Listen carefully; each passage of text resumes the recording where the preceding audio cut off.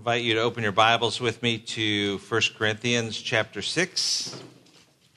1 Corinthians chapter 6. We've been working through the book of 1 Corinthians. We finished chapter 5, which spoke about an immoral relationship that the church had been very accepting of, and Paul had confronted them about their being too accepting of sin in their midst, leaven that affects the whole batch of dough. And last week we looked at the first 11 verses of chapter 6, which deal with court cases. And now Paul moves on to a new section. We're entitling this Christian Liberty and Immorality. Christian Liberty and Immorality, verses 12 through 20. Please follow along in your Bibles with me as I read from 1 Corinthians chapter 6, verses 12 through 20, which says this. All things are lawful for me, but not all things are profitable. All things are lawful for me, but I will not be mastered by anything. Food is for the stomach, and the stomach is for food, but God will do away with both of them.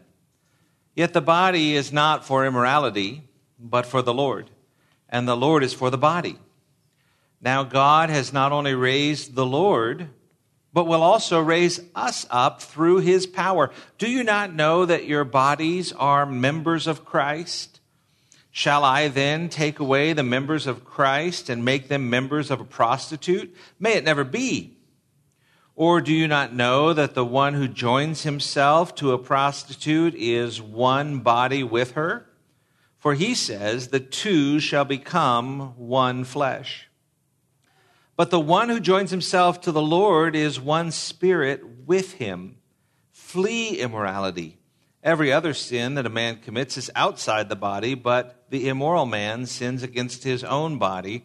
Or do you not know that your body is a temple of the Holy Spirit who is in you, whom you have from God, that you are not your own, for you have been bought with a price, therefore glorify God in your body. Let's pray. Thank you, Lord, for the opportunity we have to gather together and to really learn from your truth. We thank you, Father, for the privilege of being able to study your word. Teach us, we pray. Help us to understand who you are, what you have done for us, how worthy you are of worship, and may our hearts just be overwhelmed with worship this morning for your name's sake. We pray this in Jesus' name. Amen. Well, delight to be back here. The room keeps on changing. We lost some of our windows. It seems a little darker in here. I don't know. I would never do that. I would never cover up windows, but I think they know what they're doing. It looks really nice upstairs. If you want to know what this room is going to look like, just go upstairs. They're done with the room up there, and this one will be identical to that. It's quite something to look at the demolition process here. The first couple Sundays, I thought people were just angry at what was being taught and tearing things up afterwards. But exciting times for us. And as we look at this section of Scripture, we're talking about freedom, the freedom we have in Christ. And as I think about that freedom, I think about the gospel, which we've talked about much, that Jesus Christ died on the cross to pay for my sins. That truth alone should fill each one of us who have trusted in Christ for salvation with a sense of just wonder and awe that God, the King of all the universe, sent his Son, who is God in the flesh, Emmanuel, God with us, down here, who lived a perfect life, who never deserved to die, yet allowed himself to be crucified on a cross, to be a substitute, a sacrifice, to pay for the sins of those who would repent and trust in him. That's amazing. Not only that, but there is nothing that we can do in our lifetimes to pay him back for that. We are completely inept or incapable of being able to reimburse Christ for what he has done. I cannot be good enough to pay him back. I cannot be good enough to get to heaven.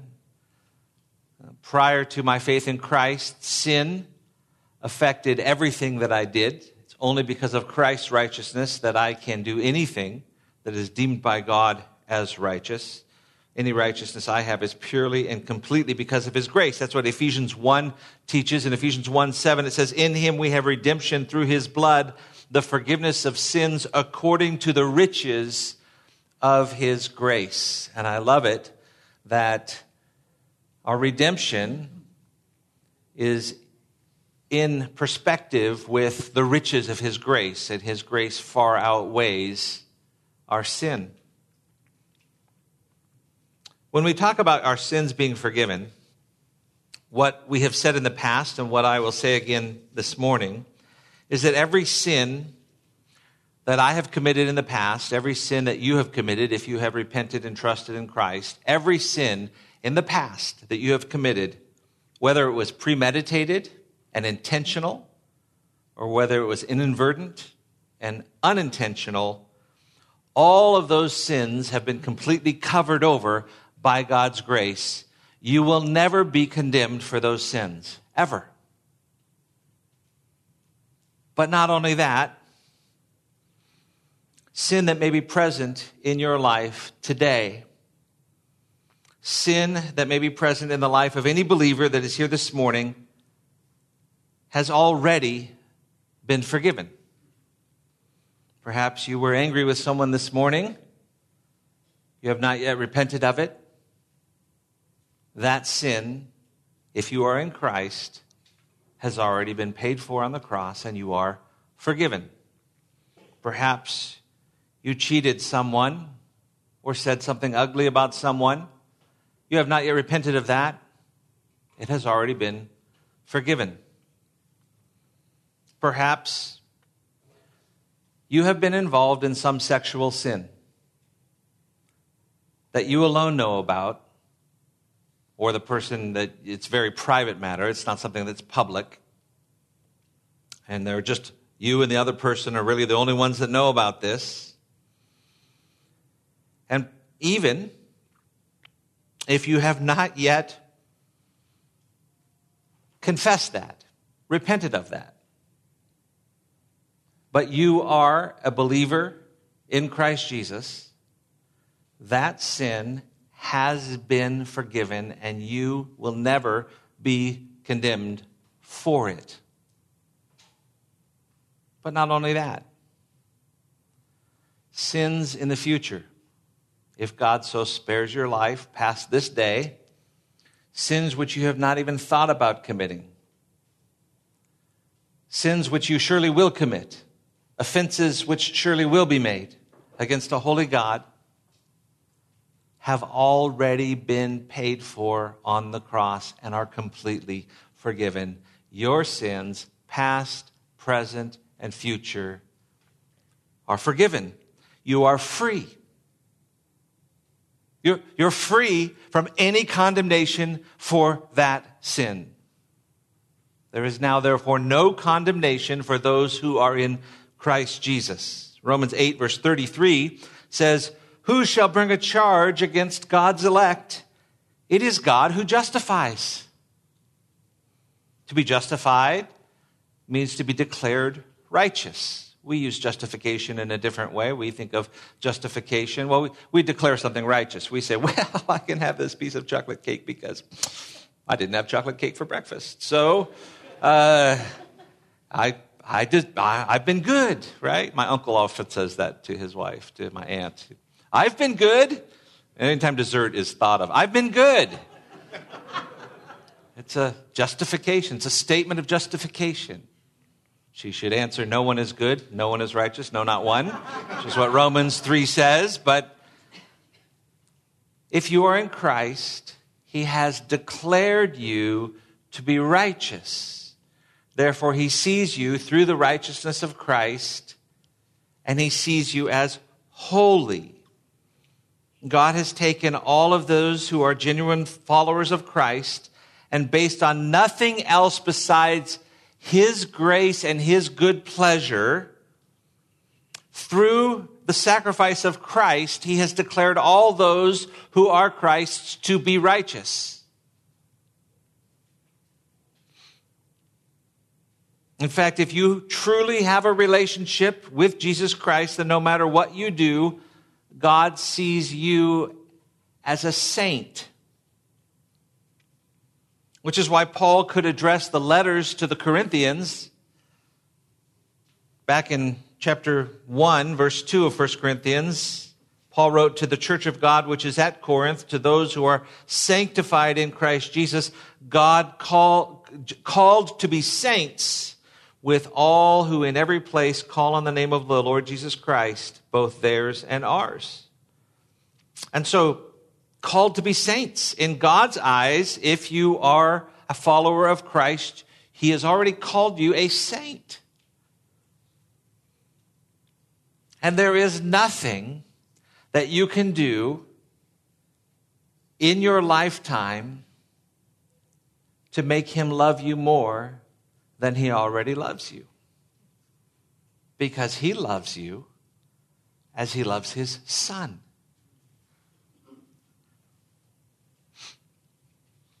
And there is nothing that you can do in your lifetime that will cause his love for you to diminish or be taken away from you. He loves you. And by his grace, he has saved you. And you will never be condemned for sin. Paul wrote this letter to those who are sanctified in Christ Jesus, who are already set apart for God's purposes. They are free then from the penalty of sin. They are also free from the dominion of sin. Paul says in 1 Corinthians 15, makes a statement that we should also want to cry out, realizing that we have been given eternal life, that we are considered righteous, holy. Paul says in 1 Corinthians 15, where, O death, is your victory? Where, O death, is your sting? The sting of death is sin, and the power of the sin is the law. But thanks be to God who gives us the victory through Jesus Christ. We have victory over sin. The Christian life is one of victory, not because of anything we have accomplished, but because of what Christ did when he paid for our sins on the cross. You are free. You are free from sin. You are free from the power of sin. You are free from the penalty of sin.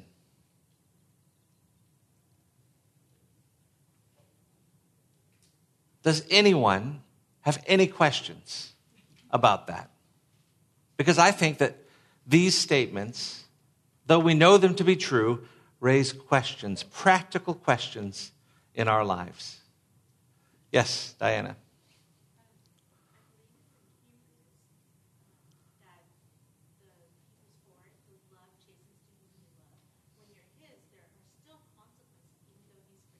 Right.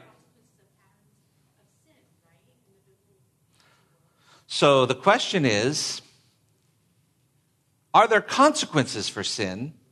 And how are those consequences related to someone who will never be condemned for sin? Is that the question? Yeah. Mm-hmm. We're going to talk about that. That's a good question. I was hoping you'd ask that question. Anybody else have a question? Here at the outset. Yes, Gabe. Question would be, Stacy and I were having a good conversation yesterday when we were driving to Bakersfield about can we please or displease God? Can we please God after you're saved? Can you please him more or less? He loves you the same. Mm-hmm. Please him or displease him. Mm-hmm. It's a little bit in line with consequences. Mm-hmm. I suppose the question about pleasing God All right, well, we'll talk about that. We know that he was Christ pleased God, right? This is my son with whom I am well pleased, right? The question is, was there any time that God was not pleased with Christ? And we would say no, right?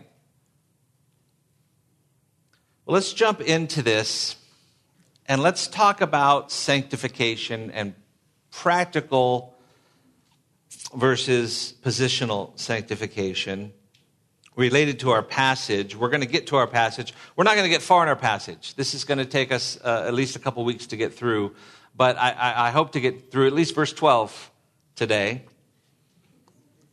So verse 12 says, all things are lawful for me, but not all things are profitable. When we think about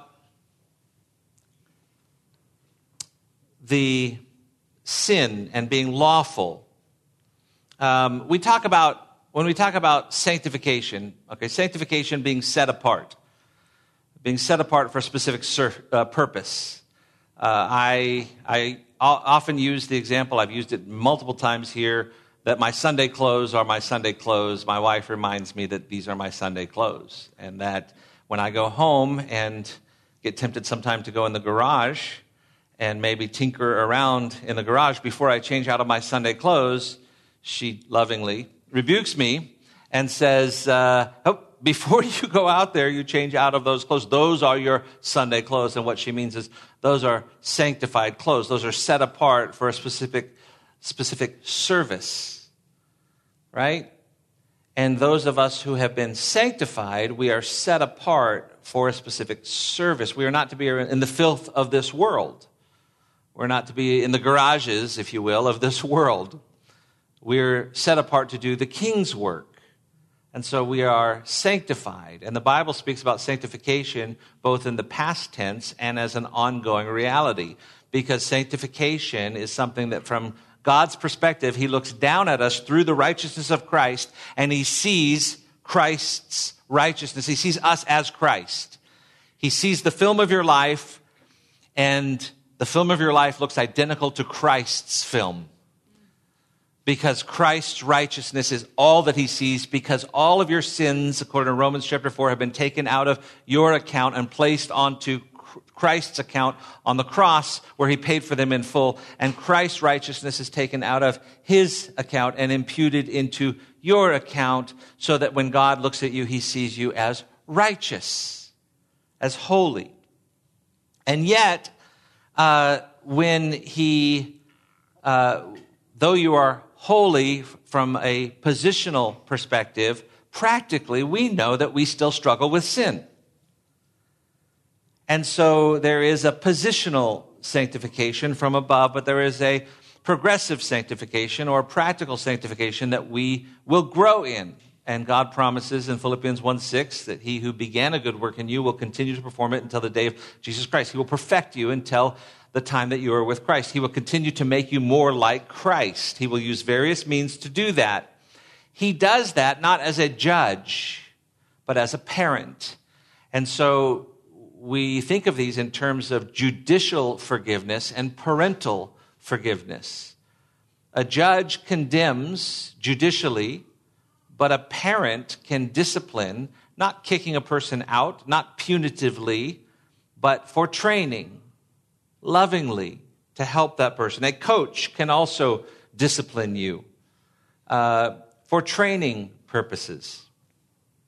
And so the problem is that sometimes we come and we say things like, well, my sins are forgiven anyways. So what does it matter if I go ahead and do such and such a thing? Is it really, I'm forgiven of it, so I'll just do it. There are two lies that we tell ourselves, two lies really, demonic lies. The first one is, just this once. I'll just do this once. I'll get away with it. It'll be fine. It'll be worth it. It's a lie. It is never worth it. Sin is never worth it. And you know the second lie. The second lie is, well, you've already done it once. What's it going to hurt if you do it once more? Those are two sins that Paul is trying to correct in this passage. Sometimes you may have heard the slogan that Christians have. Sometimes it used to be on bumper stickers, Christians are not perfect, just forgiven. And I've heard unbelievers get angry at that because it sounds like we're touting forgiveness as some sort of liberty to sin or license to sin. There's a difference between liberation and license. To be liberated from sin is to be set free from sin, from its penalty, from the dominating presence of sin in your life. You are no longer controlled by sin, but rather now Christ is your master. But to have a license to sin is really to rationalize your sin or to try and justify your sin by saying, well, I won't have any consequences for this, so I might as well go and do it. Or, yeah, you can't really touch me. You can't rebuke me because you have a misunderstanding of what it means to be lovingly rebuked. A good friend of mine was traveling. He was a missionary in Malawi, and he was friends with a man I've met before, but just kind of know. But he was good friends with a guy who was the South African diplomat to Malawi. He was the ambassador from South Africa to Malawi. And they went on a trip to Zambia, neighboring country. And on the way back, they come back, and the border, if you've ever crossed borders in Africa, it can take hours, sometimes days. They're just slow. But they went through, there weren't a whole lot of people there. They got their passports stamped, and then they came out and sat in the car. And at this border post, it's not a major border post, it's a small border post. I've been through it before. But the guys running the border post were just sitting there talking, drinking coffee. And all they have to do is come out and raise the boom and let you come through it. But they were not doing it. So my friend who's the missionary was with this diplomat, and the diplomat gets out of the car and yells out, "Hey, why don't you guys come out here and do your job?" And my friend is sinking in his chair because, this is a white South African shouting at black Zambians to tell them to do their job, that they're not doing what they should be doing, and making them angry and making them want to maybe retaliate against them. And sure enough, they came out. More than one came out, walk around the car, say, "Okay, we'll do our job. Take everything out of your vehicle. We want to inspect everything in your belongings, and we're going to do our job and make sure that you can go through this border properly." And the diplomat pulled out his diplomatic passport, and he opened it to the page that showed he had diplomatic immunity. He says, "Is this what you wanted to see?" And they walked up to the boom, and they raised it, and they said, "Right this way." Man, wouldn't you love to have that? Doesn't that sound fun? But that's not what the gospel is about. That's sometimes how we treat the gospel. We use it as a license to say or do whatever we feel like doing.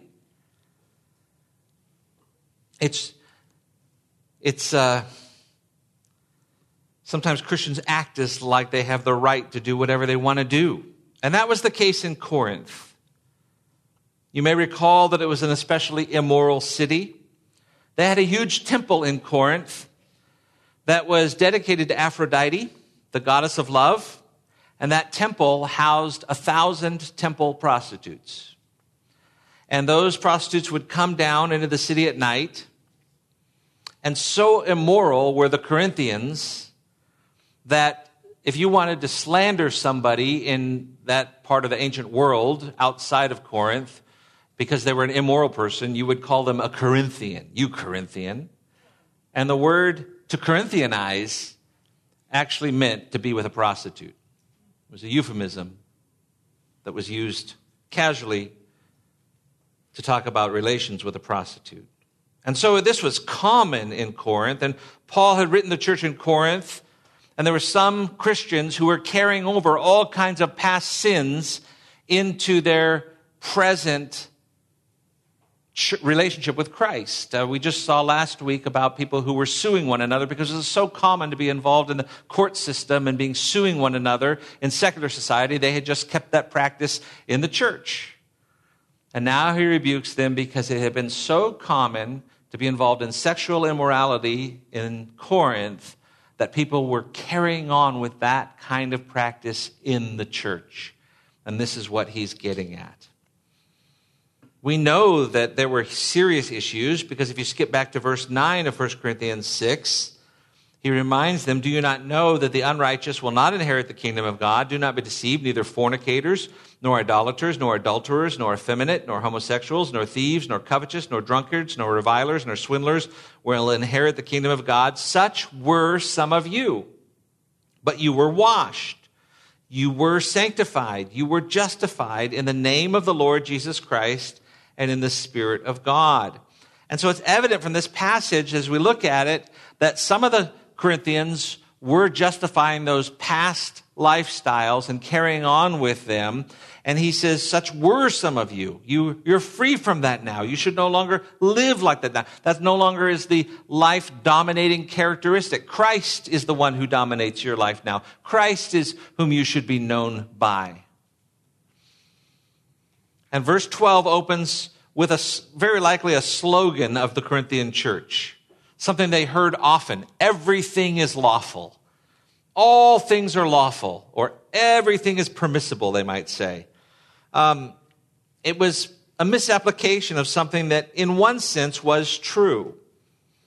And so in our passage in chapter 6, verses 12 through 20 of 1 Corinthians, Paul really builds an argument here based off of 4 misunderstandings that the Corinthians had that should help us to have a right view of Christian liberty. Another way of saying that is 4 misunderstandings that when understood, it will help us to flee from immorality. 4 misunderstandings, and the first one we're going to look at this morning, and that is they misunderstood freedom.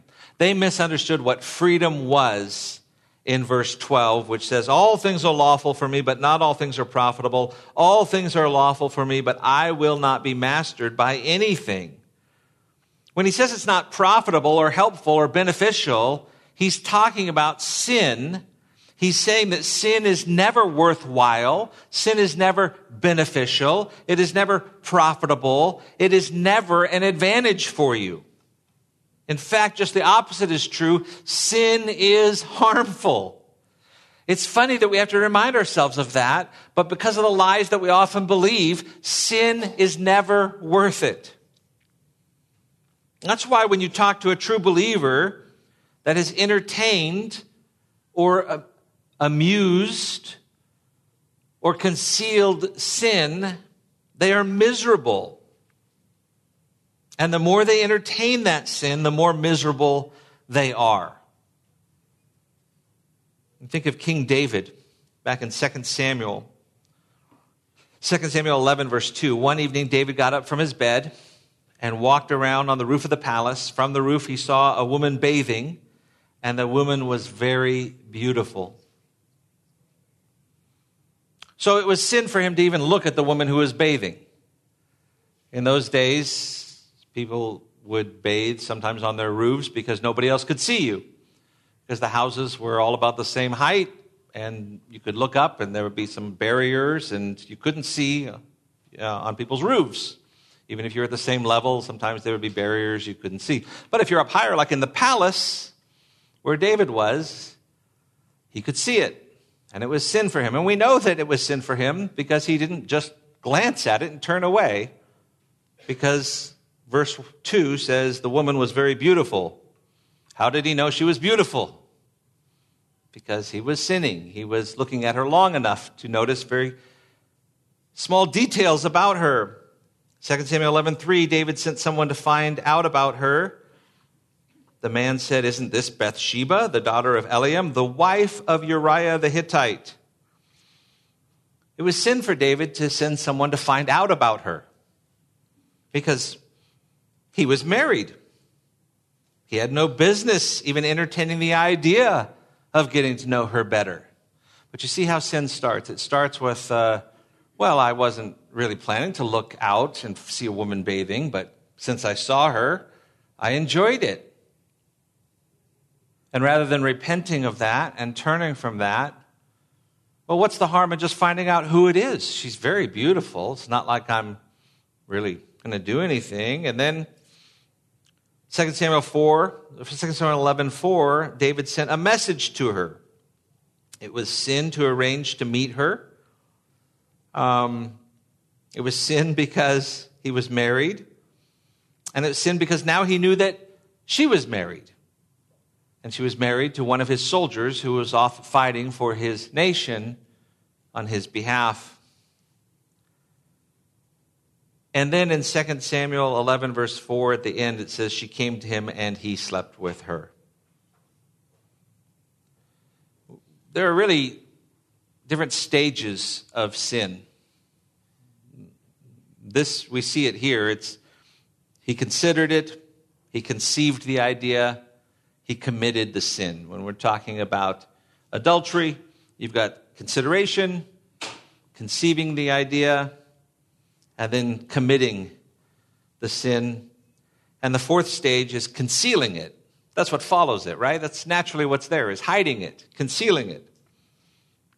Because later he found out that she was pregnant, so he tried to cover it over by sending for Uriah to come home from battle. Uriah was such a faithful man that he would not spend time with his wife when he knew that his fellow soldiers couldn't spend time with their wives.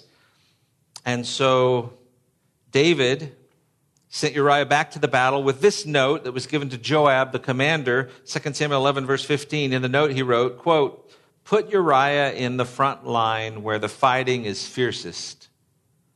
Then withdraw from him so that he will be struck down and die." Pretty clear, pretty intentional.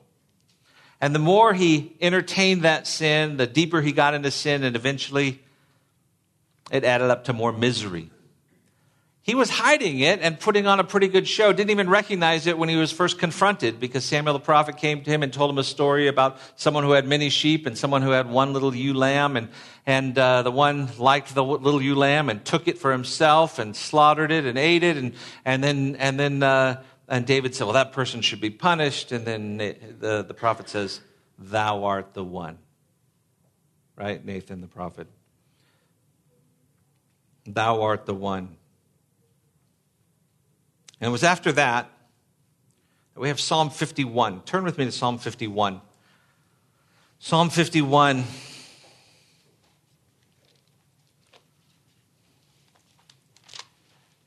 begins with a superscription.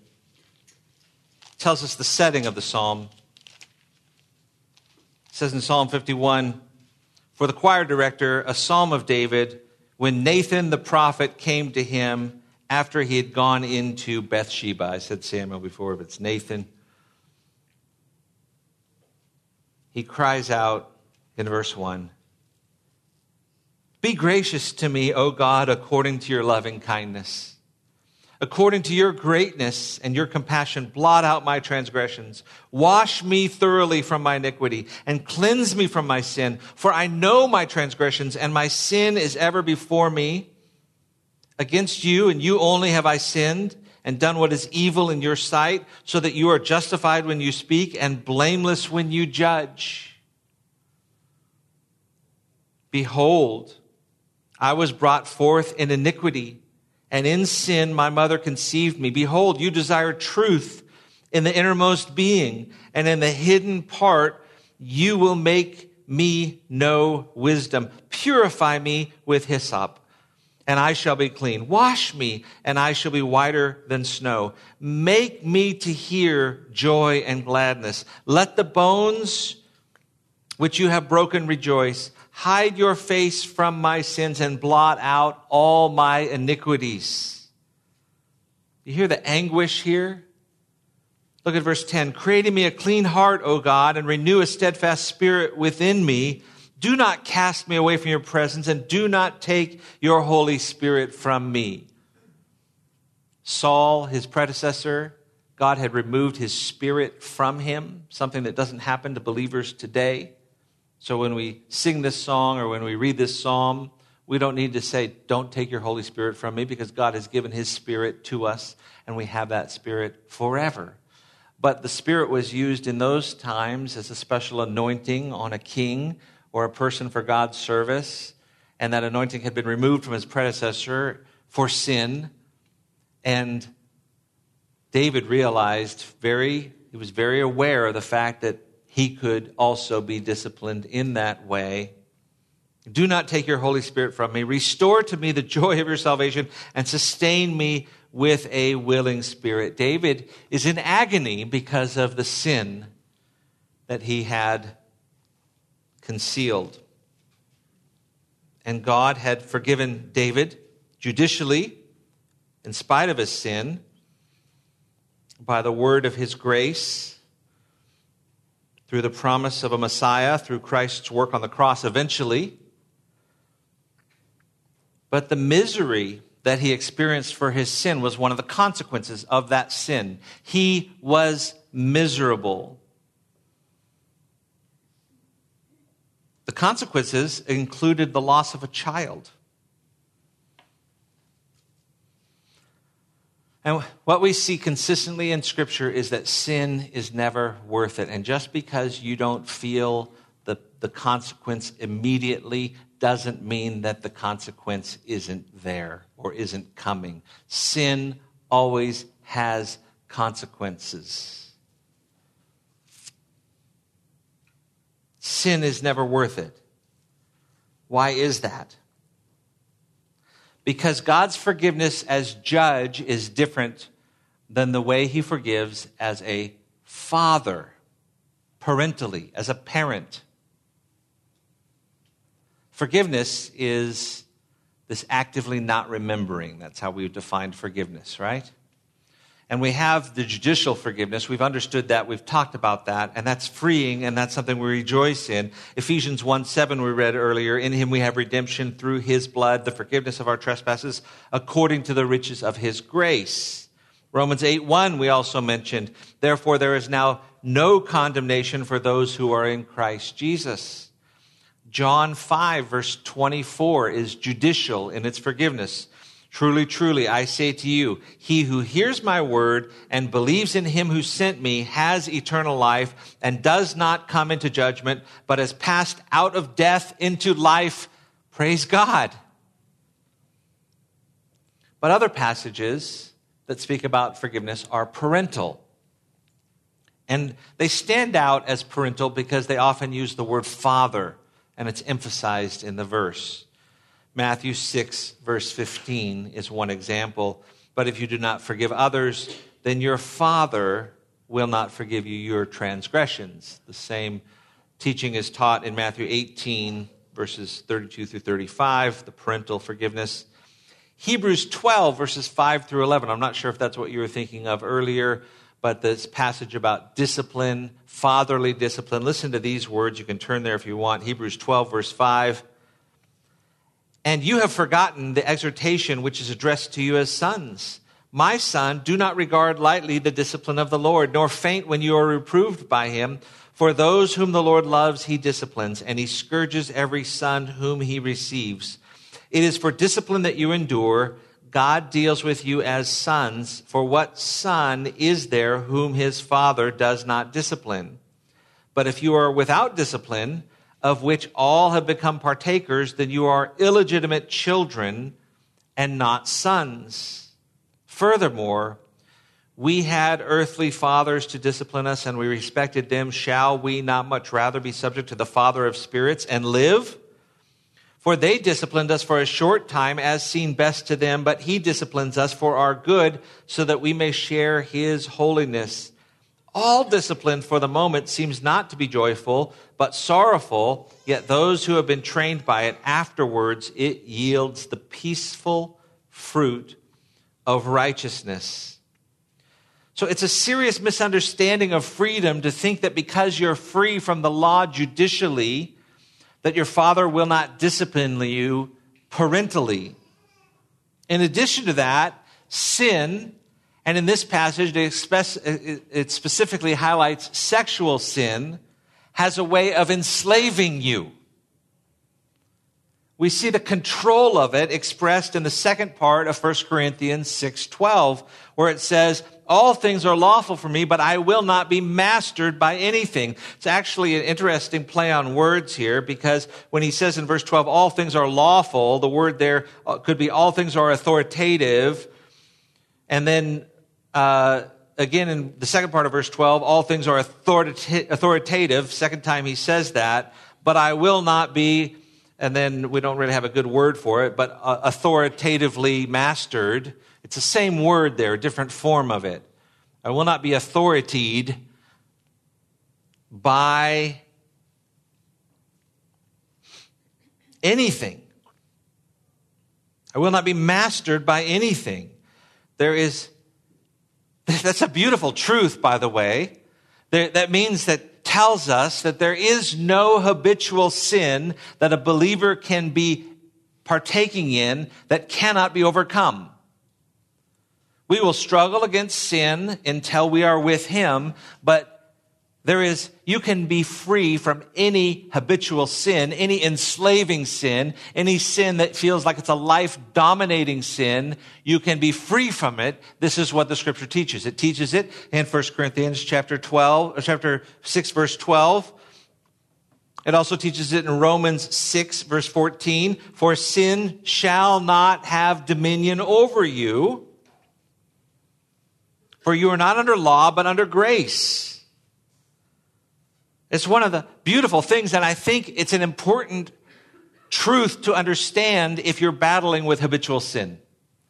Because if you're believing the lie is, I'll never be able to conquer this, you don't understand the grace that has been given to you, because the grace has been given to you is powerful enough that though we will struggle against sin, our lives, sin shall not have dominion over us. Prior to faith in Christ, all we did is sin. Even the things that we thought that were good were sinful. They were tainted with sin. I always think about Romans 8:28. And we know that all things work together for good to them that love God, to them who are the called according to His purpose. Notice it doesn't say that we know that the bad things that we do work together for good. That's usually how we read the verse. Even the good things that you did work together for good. We didn't do good things before we were with Christ. You may have come to church before you came to faith in Christ, but if you came to church not because you wanted to submit to Christ and worship Him, but because you had another motive, perhaps to be seen, to perhaps please a parent, whatever it was, that in self, though a good thing, had a wrong motive, and so it was tainted with sin. It was not pure and holy obedience before our Lord. But we are free.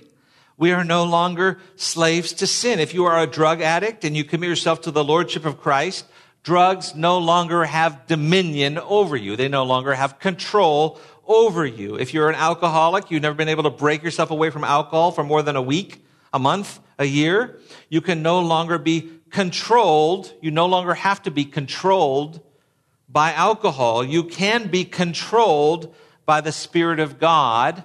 Or as Ephesians 5:18 says, be not drunk with wine, which is dissipation, but rather be filled with the Holy Spirit. And that filling is different than the indwelling of the Holy Spirit. It's different than the baptism of the Holy Spirit into the body of Christ. That filling is obedience, doing what the Spirit of God would have you to do.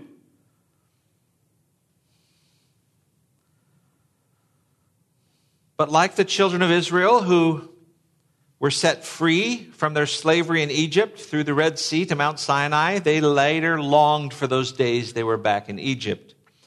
And we Christians have a misconception about freedom. We think that we're free from it, and when you're initially saved, you're motivated to live a life righteously, glorifying Christ, and then you start to believe this lie going back, well, everything's permissible, and remember that old sin. Boy, there's something really appealing about that. But we should make a mental note right now, sin, even the smallest sin, enslaves. And it's not worth it. It's not profitable, and it enslaves. The more it's entertained, the more you consider it, the more you conceive of how you can participate in it, then you commit it, you're going to conceal it. It's true of all sin. I read a story some time ago about a man in a newspaper article, and it struck me. I couldn't stop thinking about it. He was a British fisherman named Clive White. He was quoted in this article by saying, "It destroyed me. It destroyed my marriage. It destroyed everything I wanted. I felt so guilty." You say, well, what did he do? Did he rob a bank? No. Did he commit adultery? The article didn't say that. Did he murder someone? No. Why was his life ruined? According to the article, he lied about a fish. Which is, if you're a fisherman, I mean, that's a pretty common thing, right?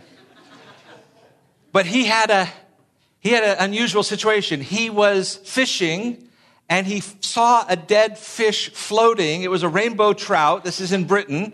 And it was a big rainbow trout. And so he scooped it up in his net and brought it in his boat. And he decided to tell a lie, and he held it up to his friends. Look what I caught! Look what I caught! And they, wow! And they bring it in. Turned out it was a record rainbow trout in Britain. And now he's in the newspapers, and everybody are there, and he's stuck holding this fish with this lie. Put in the record books, recorded by the British Record Fish Committee. I didn't know such a thing existed. Did you, Paul? Did you? Yes, okay. He knows all about it. This is the quote. Listen to this quote. "It destroyed me, my marriage, and everything I ever wanted. I felt so guilty. Not a week went by without me thinking of it." 8 years later, he confessed.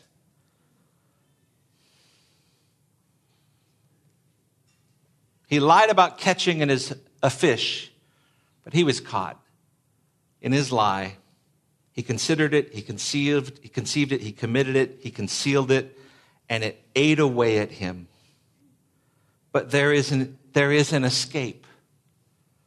1 Corinthians 10:13, "No temptation has overtaken you except this is common to man, but God is faithful, who will not allow you to be tempted beyond what you are able, but will with the temptation also make a way of escape, that you may be able to bear it." Earlier, we asked about pleasing God. We had a question about sin and consequences for sin. Judicially, there's nothing you can do to please God. Judicially, you will never be condemned for your sin. But as a parent, as a loving parent, you can do what's pleasing to God. And you can be obedient to Him. And somebody asked me not so long ago, why can't I just pray to God and let Him set me free instantly? Why is this such a struggle? A passage that has come to mind regarding that is Psalm 15, verse 22, which says, to obey, sorry, it's not Psalm, it's 1 Samuel. 1 Samuel 15, verse 22. To obey is better than to sacrifice. This was regarding Saul's sin. To obey is better than sacrifice. What God wants is He wants a relationship with you. And if He just instantly said, okay, go sacrifice this, boom, now you won't struggle with that anymore, we wouldn't have a relationship with Him. We'd find another sin to go have a relationship with. He desires a father-child relationship with you, where He will shepherd you. And so you may be struggling with sin, but you must flee from that sin. You must turn from that sin, and you must pursue righteousness. And one of the keys to doing that is understanding what true freedom is. There are 3 other keys that we'll be looking at, Lord willing, next week. Let's pray. Thank you, Father, for this time together. Thank you for your word. Thank you for the privilege of being able to study a difficult and challenging passage. Help us, Lord, Lord, we desire to please you. We know that there's nothing that we can do from a positional perspective to make you happier with us, and we rejoice in that, but don't let that be a misunderstanding in our own minds, an excuse to sin. Father, we desire to please you. We desire to be holy. We desire to pursue righteousness. We realize that we can be enslaved to sin, and we desire to be free from the practice of any sin, any habitual sin, that we may continue to grow in our sanctification. So help us to understand these truths, that we may be able to apply them to our lives, and that your name will be exalted. We pray this in Jesus' name. Amen.